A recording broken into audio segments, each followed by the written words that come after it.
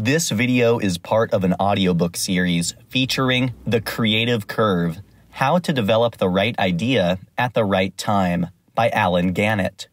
For more audiobooks, please visit my YouTube channel or my website for downloads. Chapter 9. Law number 3. Creative Communities. The popular image of the creative genius is that of a brilliant neurotic who accomplishes superhuman feats of creativity on their own, alone, in a metaphorical cabin somewhere. This image has filtered up from decades, if not centuries, of popular culture. In the Iron Man cartoon and the subsequent movie Empire, Tony Stark is a singular genius. He runs a massive corporate empire and builds his own robotic Iron Man suits. But this idea exists beyond fiction. Tesla and SpaceX's Elon Musk is routinely compared to Tony Stark. That said, it's pretty clear that the mythology around the self-reliant genius makes little sense. Elon Musk employs thousands of people who enable him to create futuristic technology.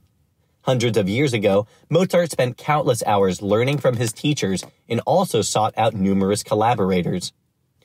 Even though over the course of writing this book, I found that creativity is very much a team sport, our cultural mythology, at least in the United States, remains extremely focused on the individual. I plead guilty myself. Most of the stories I am telling you are about individual people and not really about the groups surrounding them. But ignoring the social aspect of creativity has dire consequences. Studies show that building a community of people around us is essential to achieving world-class success. One study from the University of California analyzed the social networks of more than 2,000 scientists and inventors. The research demonstrated that an innovator's network could predict prominence, productivity, and even the length of their career.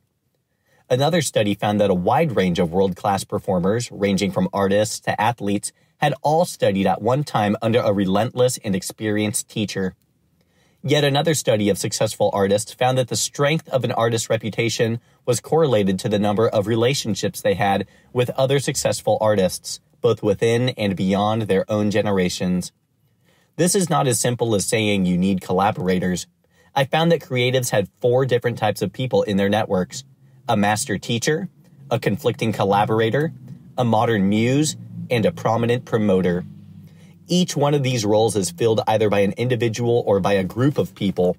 No role is more essential than another. With only one of these roles absent, a person's creative success becomes less likely.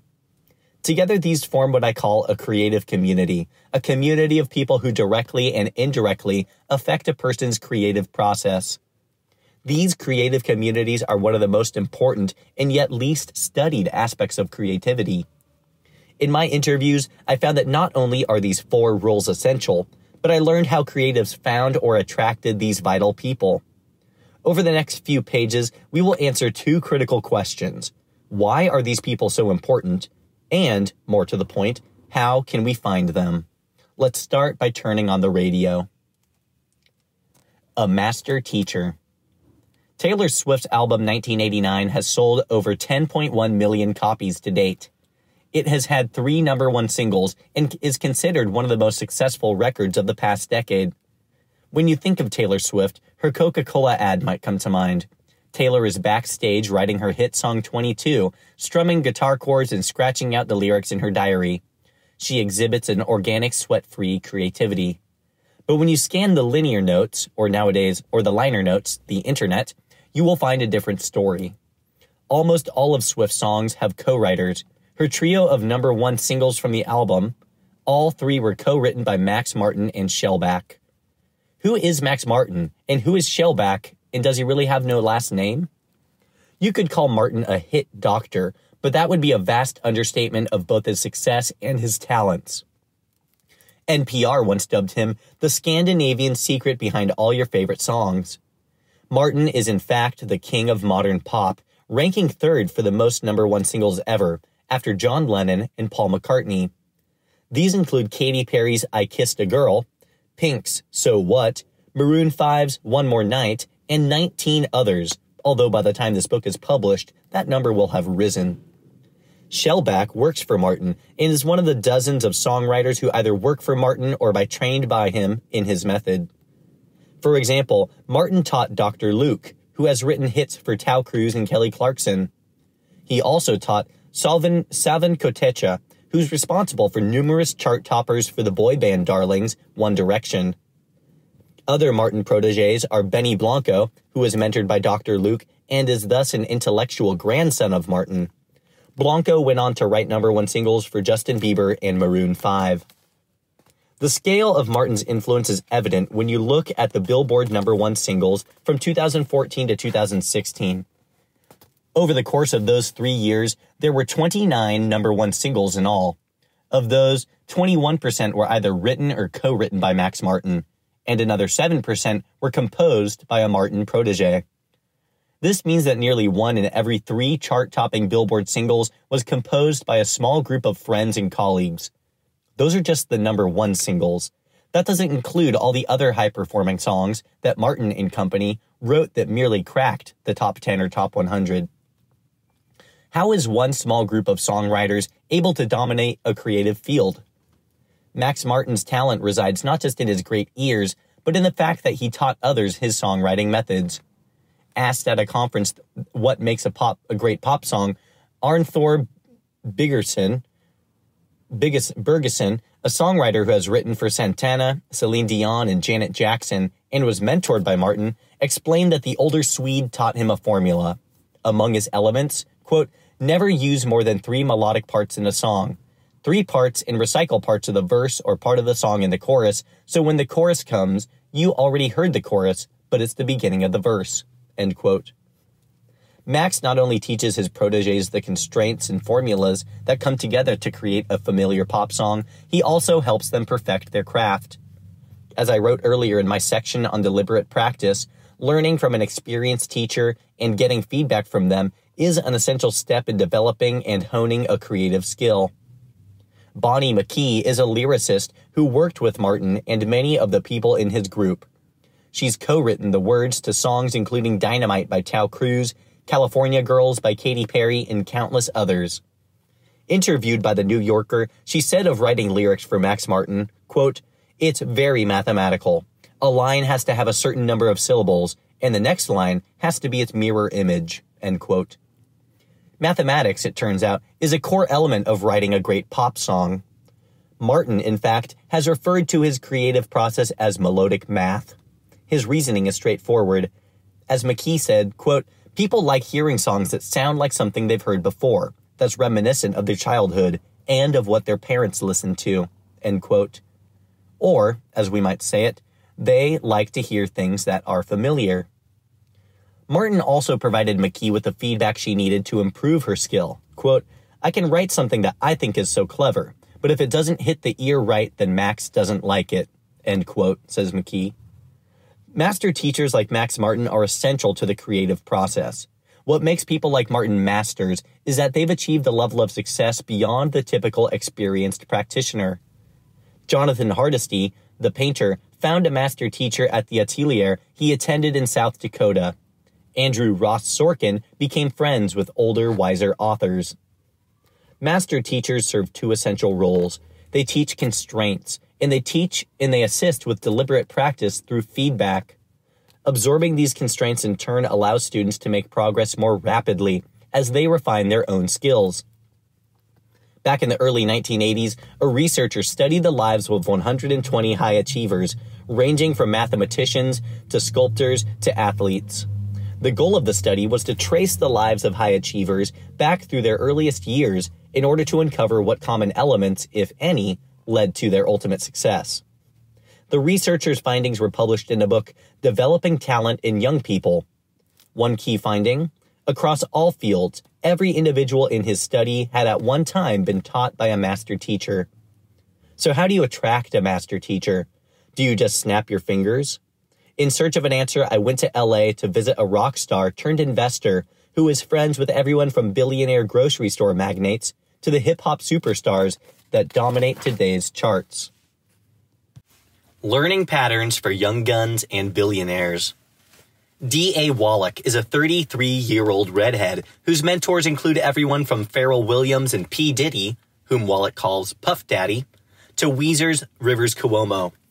Wallach and I are sitting on the patio outside his halfway renovated home on a foggy morning in the Hollywood Hills. I am characteristically chipper. Wallach pulled up into his driveway only minutes before and is even more cheerful than I am, laughing at all my jokes, which are not funny. Wallach is a hybrid artist-musician-investor. Before turning his talents to companies, Wallach was the lead singer of the one-time indie darling Chester French, a band formed while he was still an undergraduate at Harvard. Around the time he graduated, the band was a target of a bidding war between Kanye West and Pharrell, both gunning to sign them to their record labels. Ultimately, Wallach and his band signed with Pharrell's label, where they released the album Love the Future. The band eventually fizzled out, yet Wallach still remains a part of the music world. He was Spotify's artist-in-residence for a while, helping the startup build better relationships with musicians. He also played a minor role as a singer in 2017's hit movie La La Land. Alongside his musical and artistic career, Wallach has also invested in companies ranging from Spotify to SpaceX. Despite not being your stereotypical blue dress shirt finance type of guy, today he is partner at Inevitable Futures, a fund he co-founded with billionaire grocery store mogul Ron Burkle, which invests in high-growth tech companies. How did this young former band member get connected to rap icons, billionaires, and tech unicorns? Wallach credits a large part of his success to the peoples he's learned from. Quote, "It's always been me feeling someone has all the answers and then kind of latching onto them and hoping that they'll teach me," end quote. At Harvard, he found out that Weezer's lead singer, Rivers Cuomo, was on break from touring and going to Harvard as a student. Wallach dug up Cuomo's email in the student directory and reached out cold to see if the two of them could meet. Soon they were grabbing dinner at the dining hall, and Wallach was learning about the music industry from one of modern rock's most famous talents. Wallach has continued to seek out teachers, adding, quote, "I've had a series of people who I also forced to be my mentors. 90% of my day is just asking questions," end quote. The key, he says, is learning to be curious. The point is, don't wait for someone to take you under their wing. Initiate the process yourself. If you meet someone who is successful in a field that you want to learn about, approach them. Be curious. Be relentless. As Wallach and others found out, most people are happy and willing to share their experience and knowledge. All you have to do is ask them. Nor do you have to be young and green to need a master teacher or mentor. In fact, many of the most established people I interviewed have what are known as reverse mentors. David Rubenstein, the co-founder and co-CEO of Carlyle Group, one of the largest private equity firms in the world with $158 billion under management, has a reported net worth of $2.5 billion. In addition, Rubenstein sits on over 30 nonprofit boards, of which he chairs 7, including the Kennedy Center, the Smithsonian Institution, and the Council on Foreign Relations. He also hosts the David Rubenstein Show on Bloomberg TV, where he interviews people ranging from Oprah to Bill Gates. We are sitting together on an outdoor patio in Aspen, Colorado, during the annual Aspen Ideas Festival, one of those big idea conferences that lures everyone from renowned ballet dancers to financial titans. Rubenstein orders mint tea, and we discuss how he goes about learning things. What I'm struck most by is that for a man in his 60s who has amassed billions, Rubenstein sounds remarkably similar to D.A. Wallach. Quote, "I like to meet people who are very smart, who know something about areas that I don't know. I spend a lot of time asking questions," end quote. Like Wallach, Rubenstein has a question-based conversation style. He's always pushing for more information. Quote, "It's easy for me to ask people questions, and I like to find people who can tell me something that I don't know," end quote. Soon, his laser-like approach turns on me. Quote, "Do you know something I should know? You're the expert on big data," end quote. This pattern kept reappearing in my interviews. Kevin Ryan, the serial internet entrepreneur we met in an earlier chapter, told me that he, too, focuses on learning from people with niche knowledge. Quote, "A successful meeting for me is when I'm speaking 30% of the time, because I don't learn anything if I'm speaking all the time," end quote. Ryan may have started multiple 9- and 10-figure valuation companies, but he is still primarily interested in learning from others.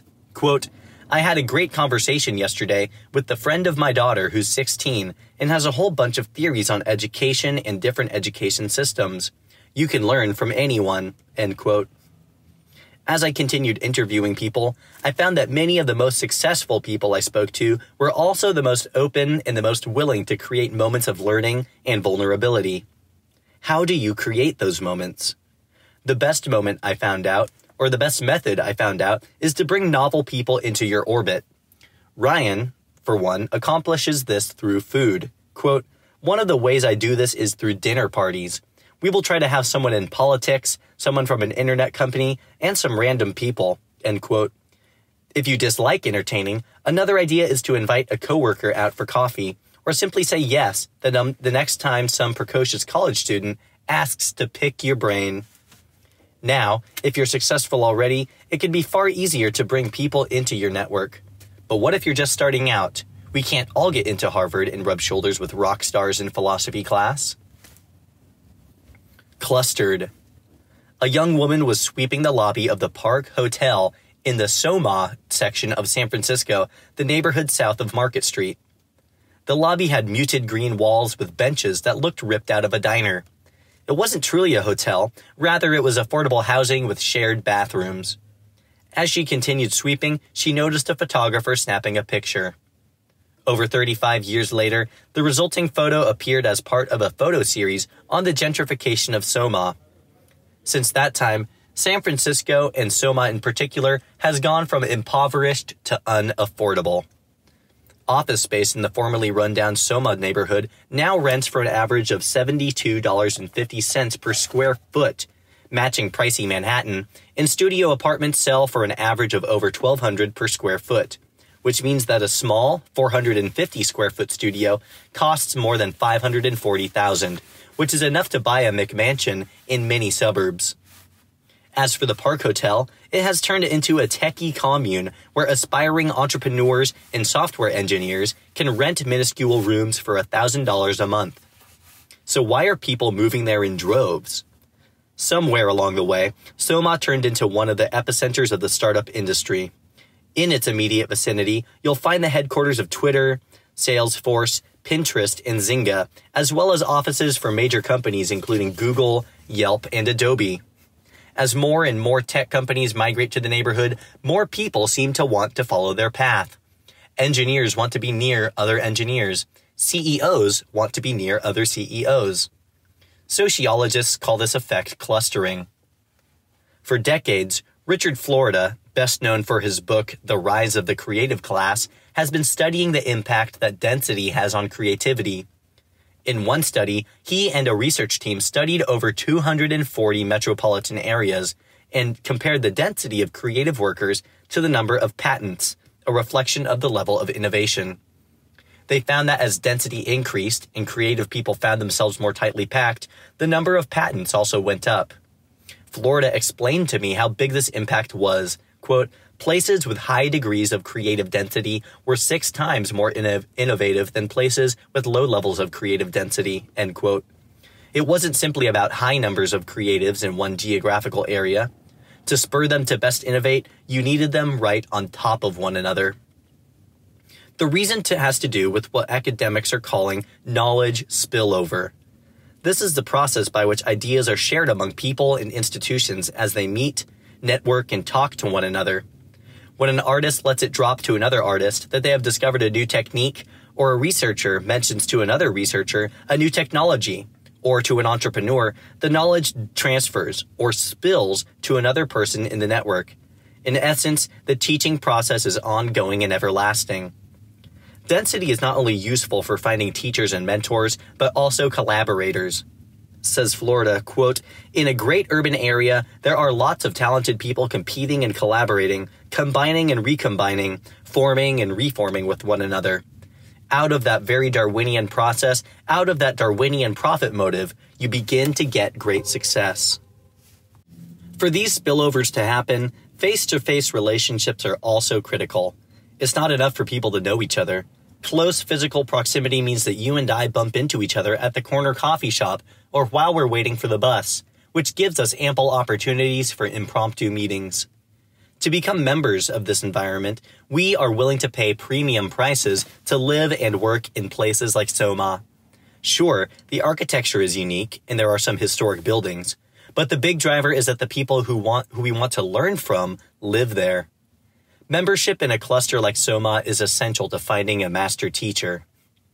Now, it goes without saying that not everyone can afford to move to one of these dense, overpriced areas, but visiting, commuting, or spending as much time as you can there is essential to accessing the teachers who can accelerate creative success. Once you find yourself there, the mechanism for finding teachers is straightforward: curiosity. Be like Wallach and ask questions. Make it clear that you want to learn. Successful people tend to admire this quality and will be more willing to take you under their wing. If you're already experienced, find people who know something specific that you don't know and ask them questions. Kevin Ryan may have created billions of dollars in value, but he still aims to speak only 30% of the time in a meeting. If you do this, you increase the odds of finding one or more master teachers, the first of the 4 necessary members of your creative community. These teachers will show you the patterns and formulas of your field so you don't have to start from scratch. They will also give you the feedback you need to master your craft more quickly, just as Max Martin did with his team of protégés. The science of deliberate practice suggests that we all need to learn from someone more advanced than we are. But it's not enough to just learn the craft. Eventually, we also have to create something. The next member of your creative community is essential for executing your ideas. Conflicting collaborators. Brenda Chapman's mother drew a line on a piece of paper. Actually, it might be better described as a scribble. She turned to 4-year-old Brenda and asked her to make something out of it. Could Brenda learn to see things for more than what they appeared to be? The little girl gazed down at the scribble and began connecting lines. She added a nose. She added ears, an approximation of ears, and drew a smile. She paused and looked at her work. It's a dog. It didn't look like a dog, but her mother beamed anyway. Brenda was being creative. She was making something out of nothing. Before long, these games sparked a passion in Brenda Chapman. She would race home after school to draw and to watch hour after hour of Bugs Bunny cartoons. Wherever she was, she would be illustrating little scenes and characters. In Illinois, both the winters and the rainy seasons were long, and when cabin fever hit, Brenda, with the assistance of a large blanket, would transform the coffee table in her family's living room into a fort. She snuck under it, lay on her back, and started drawing on the underside of the table. Her mother never caught her drawing on the family furniture.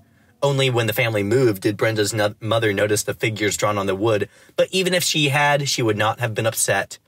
The important thing was that her daughter was pursuing her passions. Soon, Brenda announced that she wanted to become an animator. All those cartoons she watched after school and all those sketches she made became her new calling. In a blink, she was attending California Institute of the Arts and plotting her way into a career in animation. Her mother didn't know it, but for Brenda Chapman, those early illustration games would turn into a record-breaking animation career. Brenda would become the head of story for The Lion King, the first woman to hold a head of story role in a major studio animated film. And from there, go on to co-direct DreamWorks' The Prince of Egypt, becoming the first woman to direct a major studio animated film. She later shattered another glass ceiling as a writer and director of Disney Pixar's Brave, becoming the first female winner of the Academy Award for Best Animated Feature. Creating worlds is where Brenda Chapman feels most comfortable. As we spoke via video conference, one thing she made clear to me is that creating a movie is about as far as you can get from a solo process. In fact, as far as Brenda is concerned, part of what makes a successful movie is the collaboration of multiple talented voices. Animated movies require story artists, animators, producers, screenwriters, directors, studio executives, and of course, marketers. The process is iterative, and everyone gives one another feedback. These distinct voices working together allows for the broadest possible perspective on what movie audiences will enjoy. Story artists, for example, draw a series of select frames and create a crucial comic book version of the movie long before the animation team starts working. According to Chapman, this allows the director, quote, to discover the characters and who they are and how they behave and what their emotional arc is. Is the story working? Are the themes right? Is the pacing right?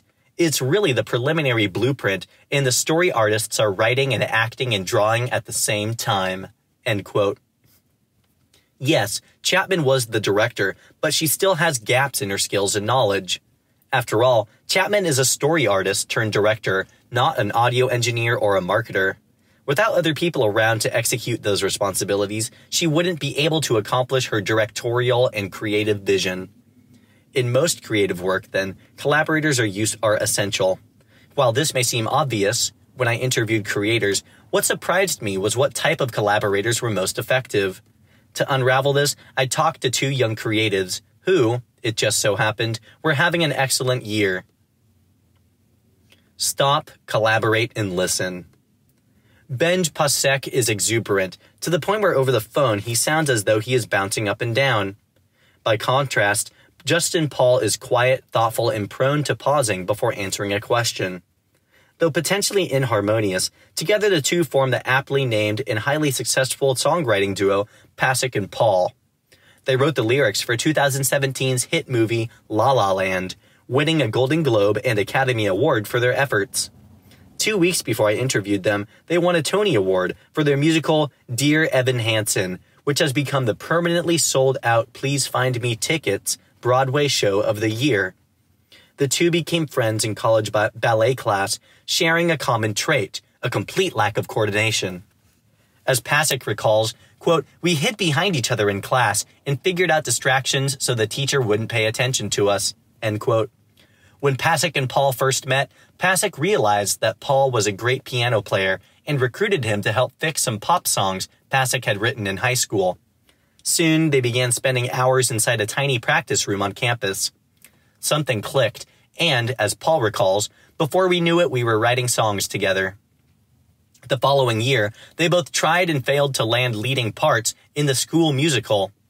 Pasek was cast as the man with camera, and Paul as coroner/backup dancer. Frustrated, they decided to make their own show, Edges, a collection of songs about finding meaning in your life. The rest of the cast consisted of the students who hadn't landed leading roles in the official school musical. Edges was not just a means of killing time. A video version of their performance posted on Facebook went viral, and soon school groups around the country were requesting permission to perform Edges. As a result, the duo quickly came to be seen as the future of musical theater. Celebrated producers wanted to mentor them. The press adored them. Still, what was it that Pasek and Paul saw in each other? What made their partnership work? For Benj, Justin Paul provided the structure he needed to channel his ideas into a finished product. Quote, "Justin is very rigorous in his approach to his creative process, his approach to how he lives his life, and how he likes to organize his time," end quote. To Pasek, this sort of systematic thinking is invaluable. Quote, "Without him, I wouldn't put as much importance on it, and I have learned how valuable that is to be able to create that kind of structure for oneself and for a creative process," end quote. For his part, Pasek, the big thinker, dreamer, wanderer, needed Paul, the planner, tinkerer, homebody. The process of creating a musical is seldom straightforward, and the Pasek-Paul dynamic and partnership allowed them both to flourish. Often, early productions take place outside of New York City. If they do well in a secondary market, only then might they move off-Broadway. Dear Evan Hansen began its life in a theater in Washington, D.C. The local press gave it rave reviews, but there was one problem. The final song of the first act didn't leave the audience with a feeling of dramatic tension. Worse, the song, A Part of Me, wasn't exactly optimistic, and some even deemed it judgmental.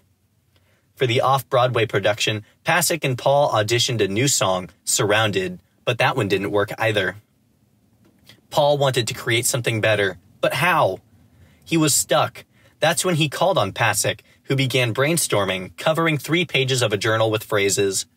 For Paul, this deluge of ideas was exactly what he needed. Quote, "Whether it's a bunch of great ideas or 9 bad ideas and 1 great idea, it's helpful to just start the ideas flowing. Just to get things out there and start the process. Sometimes I get so paralyzed in seeing all the problems," end quote. From experience, Paul knows that his preoccupation with process can land him in a rut. He needs a collaborator who can spark new ideas. Without Pasek, Paul tells me, quote, I'm prone to submit to being creatively stumped, end quote. In the journal, one phrase caught Paul's eye. You will be found. That phrase ended up as the title of Dear Evan Hansen's Act 1 final song. What's more, says Pasek, quote, it became a really big theme throughout the entire show of how do we save ourselves and how do we believe that we'll be okay, end quote. When Dear Evan Hansen premiered on Broadway, one line in the New York Times review felt especially sweet. Quote, particularly memorable is the soaring anthem that closes the first act and is reprised in the second, You Will Be Found, end quote. By providing the other with something that person can't do alone, Pasek and Paul have achieved outsize and ongoing success. Having said that, collaboration is rarely all bliss. Sometimes, the two men's differing perspectives cause friction. But rather than ending in compromise or a weakened, muddled outcome, Paul believes that their dueling perspectives make things better than if either one of them was working alone. Quote, it's not just meeting in the middle, it's pushing forward so that instead of just moving on that horizontal plane, we're moving vertically as well, end quote. For this reason, I call the ideal person to work with a conflicting collaborator. Basically, you don't want to collaborate with someone who is so easy to get along with that they don't push you. The goal is to find a person who will help you discover and overcome your flaws. Ideal collaborators balance out each other's weaknesses and provide different perspectives. Creativity, after all, is a team sport, and even if you lack a close working partner like Benj Pasek or Justin Paul, other collaborators are out there. Pasek and Paul, for example, worked with a writer who wrote the dialogue for Dear Evan Hansen, as well as with a director, a producer who secured financing, not to mention a stellar cast of actors and singers. In talent-dense environments, it's a lot easier to find a conflicting collaborator. For Benj Pasek and Justin Paul, that environment was a college with a strong theater program. For Brenda Chapman, it was Cal Arts in Los Angeles. Many of the romance writers I spoke with found collaborators through a group called the Romance Writers of America, who offered not only friendship, but also feedback and editing help. The internet, of course, has made collaboration and finding your tribe a lot more convenient. Online, the painter Jonathan Hardesty got suggestions and advice from his followers on a message board. Other creative people find collaborators extremely close to home. When Brenda Chapman launched her new production company, her partner was a talented former Disney animator, Kevin Lima, who also happened to be her husband. Having a master teacher and a conflicting collaborator might seem to cover a lot of ground, but that doesn't mean your creative community is now complete. There are two other community members you need. One is a modern muse, an individual or a group of people who continually inspire and motivate you. If you devote your life to a creative profession, inevitably you will hit a few lows. Finding a support system that gets you through these rough spots will restore your energy and optimism and make you that much more likely to achieve world-class success. Moreover, these muses often provide material and raw ingredients of creativity. Best of all, they don't have to be purely supportive either. In fact, as we will see, sometimes the best inspiration comes from friendly competition. A modern muse. For some kids, Saturday Night Live was simply a show that their parents watched. It was for adults. But for Hari Kondabolu, Saturday Night Live was a childhood ritual, which isn't surprising as he and his friends were obsessed with comedy. We studied it without really studying it. We didn't know we were studying it, but we were watching SNL, taping it, rewatching it, watching Conan, taping it, rewatching it, watching stand-ups, listening to stand-up, end quote. This relentless consumption led Kondabolu to a love and deep understanding of stand-up comedy. Eventually, he combined his love of comedy with an equally deep passion for social justice to produce a unique form of social comedy.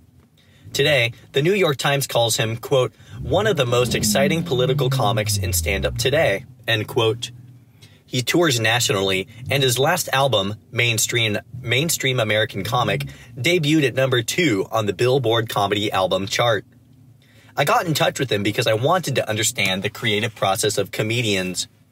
As Kondabolu walked me through the process of writing a set, I was struck by how much of his success came from the community he'd built around himself. It began when Kondabolu was young. His brother also loved comedy, and together the two were each other's early audiences. As Kondabolu got older, he discovered that his friends were a critical part of his career as well.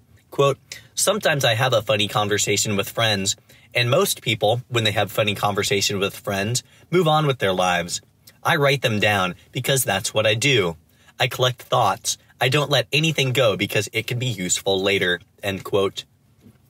Kondabolu's friends aren't collaborators per se, yet they serve as a powerful source of inspiration. Instead, they are examples of what I call modern muses, people who provide material for a creator to use as well as practical motivation. For him, other comedians also serve this role. Kondabolu has found that when he spends time with other comedians, his passion increases. Quote, "When comedians hang out together, they have a certain energy around them." End quote.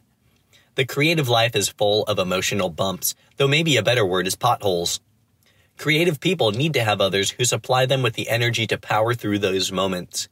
Support and inspiration are always great, but the best modern muses also push through friendly competition. Competing for views. Casey Neistat is the original viral video star. Before YouTube even existed, he was creating short videos and uploading them online. In 2003, Neistat uploaded a 3-minute film about his misadventures in trying to get Apple to replace his iPod's battery. Soon, the video was picked up by the mainstream media, and Neistat's short video was seen by millions of viewers. HBO asked him to create his own show with similar content, but it lasted only 1 season. Feeling the brunt of mainstream rejection, Neistat went fully online, or as he puts it, "I ran to the welcoming open arms of YouTube." He posted his verse videos about his life on the site in 2010, and today has over 8.9 million subscribers, with most of his videos garnering well over 1 million views, and some getting as many as 20 million. Along the way, Neistat also launched a video sharing startup, Beam, that was acquired by CNN for a reported $25 million. Neistat may be the main star of his videos, but he is surrounded in life by countless creatively ambitious people. Quote, "All of my friends have a career that is largely defined by their own creativity," end quote, from Neistat. This category also includes his wife, who founded and runs 2 jewelry companies. Being surrounded by creative energy doesn't merely motivate Neistat, it also elevates him and those around him. Quote, "We all thrive on one another, and it's a wonderfully beneficial relationship," end quote. Most creators like having friends with whom they engage in friendly competition. YouTube star Connor Franta explains it well. Quote, "Every time one of my friends or my fellow YouTubers does something interesting and unique and next level, it's so inspiring to me. It makes me more thrilled to push myself and to try to get to that level," end quote. Franta, like Neistat, has a desire shared by many creative artists to meet other people who have the same ambition. Quote, "I try and surround myself with people who are doing really interesting creative things. I have friends who have #1 best-selling albums on the iTunes charts. I have a friend who has a line in Aeropostale and has made $100 million. I have a friend that's won the Teen Choice Award," end quote. Surrounding yourself with other creative people, no matter their field, gives many creators the motivational boost they need to move through the lowest points of their work. The modern muse within your creative community doesn't simply inspire you via reassurance and validation. This person can also show you what is possible. For example, Connor Franta's friends demonstrated that YouTube stars don't have to stay within the lane of creating video, which paved the way for him to launch his future companies. Identifying these people can't be easy if they're already your friends. It can be easy if they're already friends. But what if you don't have friends like these? What if you were starting from scratch? To answer this, we'll revisit a colorful time in art history. The surprising power of renting a loft. Jeremy Deller is a well-known artist who in 2004 was awarded the prestigious Turner Prize, which recognizes important but controversial modern art. Once upon a time, however, Deller was a 20-year-old living in London with a recent art history degree and a fascination with Andy Warhol. Decades before the selfie generation, when Deller heard that Warhol was visiting London, he knew that he had to get a picture with him. Deller arrived at the Anthony d'Offay Gallery, and there was Warhol, sitting at a table signing mementos. Deller approached Warhol, and the artist scribbled his signature on Deller's baseball cap. Afterwards, as he paced around the gallery, Deller made conversation with a man who turned out to be a friend of Warhol's. Deller ended up getting invited to join Warhol and his group later for a drink. When Deller arrived, Warhol and 5 of his friends were sitting around watching a comedian on a muted television set while listening to British glam rock. As drinks continued to pour through the night, Deller eventually became Warhol's artistic subject, agreeing to take absurd hats and have his picture taken. At the end of the night, Jeremy had gotten an invitation to spend 2 weeks at The Factory, Warhol's New York City studio, which also served as the gathering place for Warhol's social network. Jeremy once described The Factory as an early version of today's startup offices. Quote, "It was a very cool, funky work-play environment, which is now de rigueur for tech companies like Google. There were all these interconnecting rooms, with a door that went into another building behind that was the headquarters of Interview, Warhol's magazine. So the whole studio setup was like being in Warhol's mind. You had the publishing section, filmmaking on the top, a painting studio, a business part, a dining room. He had created a world." What struck Jeremy was how social the iconic Warhol was at The Factory. Quote, "He was very chatty. It was intelligence gathering for him. He was always into networks and gossip, and then he would process it all into art," end quote. Deller described how Warhol surrounded himself with people with different skills who had ambition and creativity. The working environment he created at The Factory is now a norm for creative people. There's a flow of people from whom you get ideas that feed into the art. Warhol had built a community of modern muses and collaborators who seemingly shared his imagination and sensibility. While most of us count as our friends those people with whom we share common past experiences, like college or our hometown, creative artists seek out individuals who are like-minded in their passion for innovation. But you don't have to be an Andy Warhol to create this type of community. Mihaly Csikszentmihalyi, the famous sociologist I wrote about earlier, continued to follow the careers of the art students from his research. At one point, he wrote of an unusual pattern among the ones who became successful. Quote, "Most of the young artists we studied who met with success after graduation started their careers in a loft. The 6 with the highest success had all rented lofts even before they left school. So far, none of the unsuccessful former students did this," end quote. Why would this be? Sure, a loft is a great way to store canvases, but these massive spaces serve another purpose. It is a place where artists can surround themselves with collaborators, muses, and customers. Csikszentmihalyi also found that lofts serve as a signal to the art world, communicating that the artist or artists who live there are serious and interested in public recognition. In fact, one of the most essential roles of a successful loft is a party space. Csikszentmihalyi writes, "A loft, quote, a loft is an informal institution that artists use to get in touch with the public. A loft without parties, without visitors, a loft that is not known in artistic circles, is not a loft in this institutional sense," end quote. While most of us can't afford to build a giant office studio complex like Warhol, renting an artist loft is an example of a lower-cost way you can attract the necessary members of a creative community, such as modern muses. Lofts even enable artists to find the 4th and final member of the creative community, a prominent promoter. A prominent promoter. Maria Goeppert-Mayer won the Nobel Prize in Physics, only the second woman after Marie Curie, joined the Manhattan Project in World War II, and over the course of her esteemed career published countless papers. Today, she's remembered as an academic great. Yet in 1931, at age 26, she was an unknown young researcher. How did she end up being awarded science's greatest prize? Researcher Harriet Zuckerman was fascinated by her story and those of other Nobel laureates. Zuckerman wanted to know what we could learn from the early careers of these award winners. Were there clear steps that led to future success? To answer this question, Zuckerman interviewed nearly every living American Nobel laureate in science. The book that produced her findings, Scientific Elite, Nobel Laureates in the United States, has become one of the greatest texts in the study of greatness. One thing Zuckerman found was that future Nobel laureates were 170% more productive during their 20s than the typical academic. The average Nobel laureate she studied authored 7.9 papers in his or her 20s, in contrast to ordinary scientists who were credited with only 2.9. You might well be thinking, but of course, wouldn't we expect them to be smarter and harder working?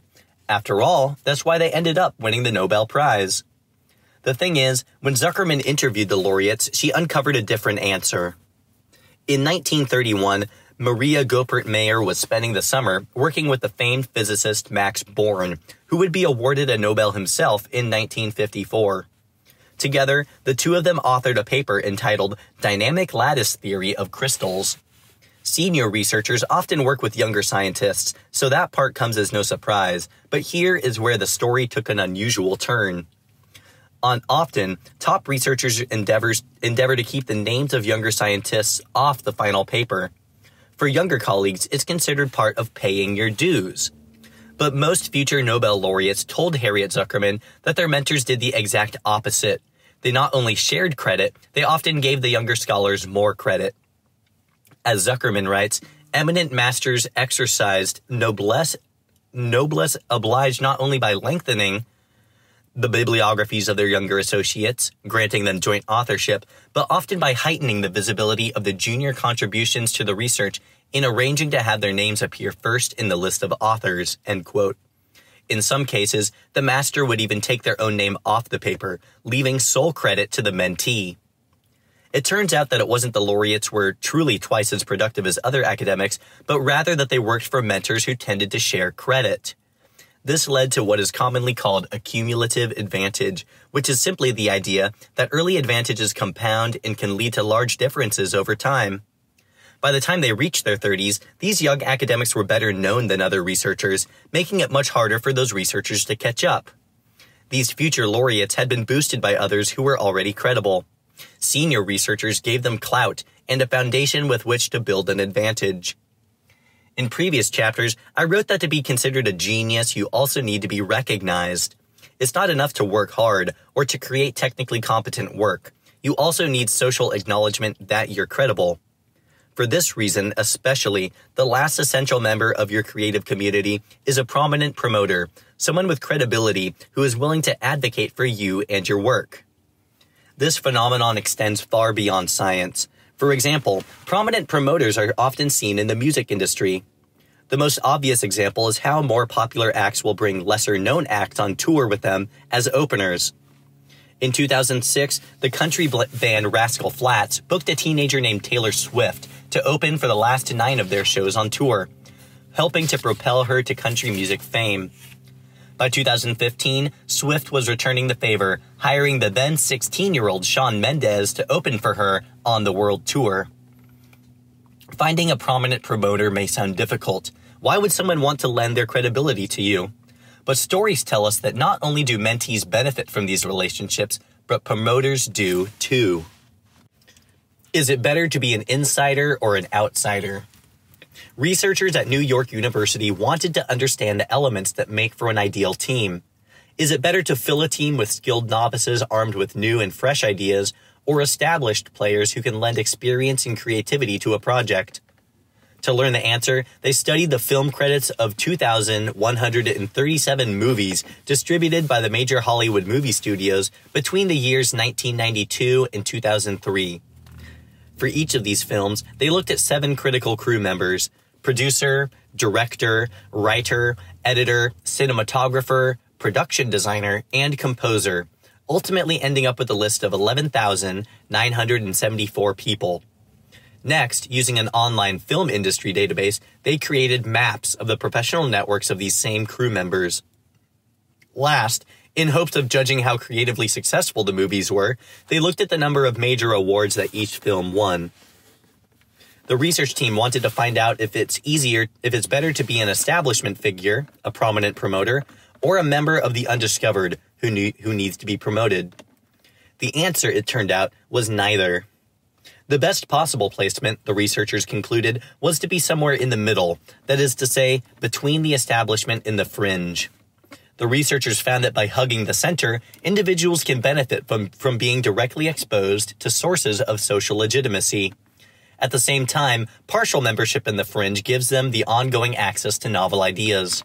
Quote, by not losing touch with the periphery, they can access fresh new ideas that are more likely to blossom on the fringe of the network, while escaping the conformity pressures that are typical of a more socially entrenched field, end quote.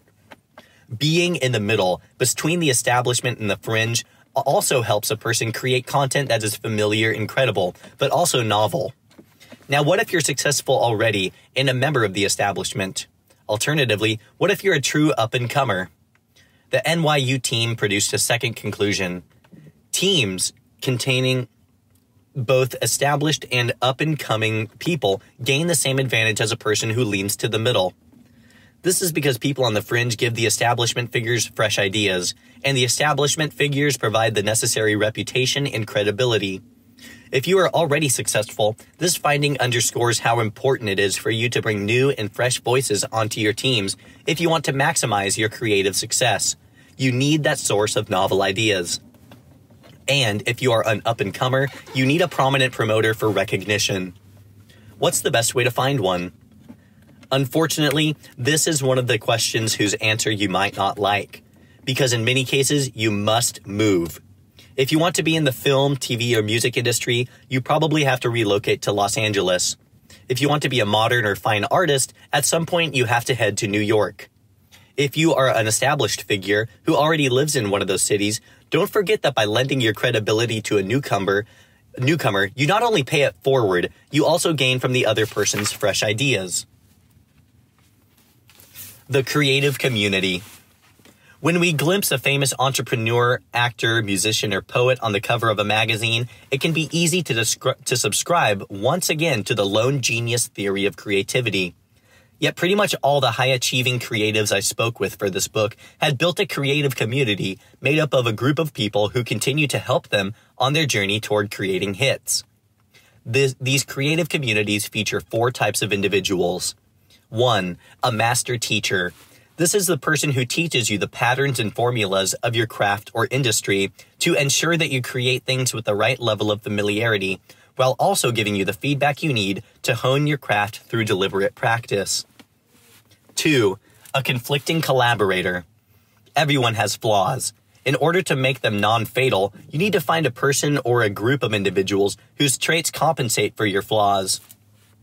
3. A modern muse. A life of creativity often involves getting your soul slapped around. You need to surround yourself with people who will motivate and inspire you to persevere, who can be a source of fresh ideas and even friendly competition as you work toward achieving your very best work. 4. A prominent promoter. To be a creative success, you need to be recognized as one. A prominent promoter already has credibility and is willing to share it with you. Not only does this benefit you, it also benefits the promoter, who now has access to fresh ideas that help keep them at the right point on the creative curve. The best innovators know that creative success is not a solo adventure, and also know that a single key partner is insufficient. We all need in our orbits a community of people who will fill a variety of roles. An important aside. Unfortunately, the importance of the creative community also makes it harder for women and minorities to find recognition in creative fields. In all my research, the list of top entrepreneurs, artists, chiefs, and other creative people were dominated by white men. One study done by USC's Annenberg School for Communication found that 414 major Hollywood studio productions, 85% of them had directors and 71% of screenwriters were male, and 87% of directors were white. Clearly, something is wrong. One response to this inequity is the Blacklist, a media company named in reference to the Hollywood screenwriters of the McCarthy era, many of whom were blacklisted as suspected communists and therefore unable to find work. The company has 2 main services. They started in 2005 with the creation of an annual list of the industry's best unproduced screenplays. The list is based on surveys of Hollywood executives. To date, more than 300 of the scripts on the blacklist have been turned into feature films, including Slumdog Millionaire, The King's Speech, and Spotlight, which in turn have generated over $26 billion in box office revenue. In addition, the blacklist now has a website where screenwriters can submit their screenplays, which are in turn rated by professional reviewers. When screenwriters submit a script, they can choose to add their race and gender. The site's professional reviewers aren't privy to this data, but the blacklist also publishes a report that compares the screenwriters' races and genders with the ratings their scripts received. The data found no meaningful difference in script ratings based on either race or gender. In fact, female writers actually scored slightly higher than their male counterparts did. Yet, as I mentioned, the industry is dominated by white men. Clearly, something structural prevents diverse voices from breaking through in creative fields in the way they should. My guess is it has to do with an absence of a creative community. In a world where people seek out those who look, talk, and think like them, it can be a tough climb for women and minorities to find enough people to fill out their own creative communities. Still, there's hope. The combination of awareness and tools like the blacklist are creating progress. Says Franklin Leonard, who founded the website, quote, "The blacklist tries to contribute to this change both by expanding the pipeline of female writers and writers of color, and by providing a meritocratic system of discovery." End quote. Leonard adds that there are also capitalist reasons for change. Quote, "Change is happening, driven largely by the dawning realization that producing films from and by women and people of color is, and has always been, great for business." End quote. As you build your own creative community, remember that surrounding yourself with a diverse set of people not only enhances society, but also enhances your own creativity. I talked about the myths that have permeated creativity stories, the science of the creative curve, and three of the laws for mastering the creative curve.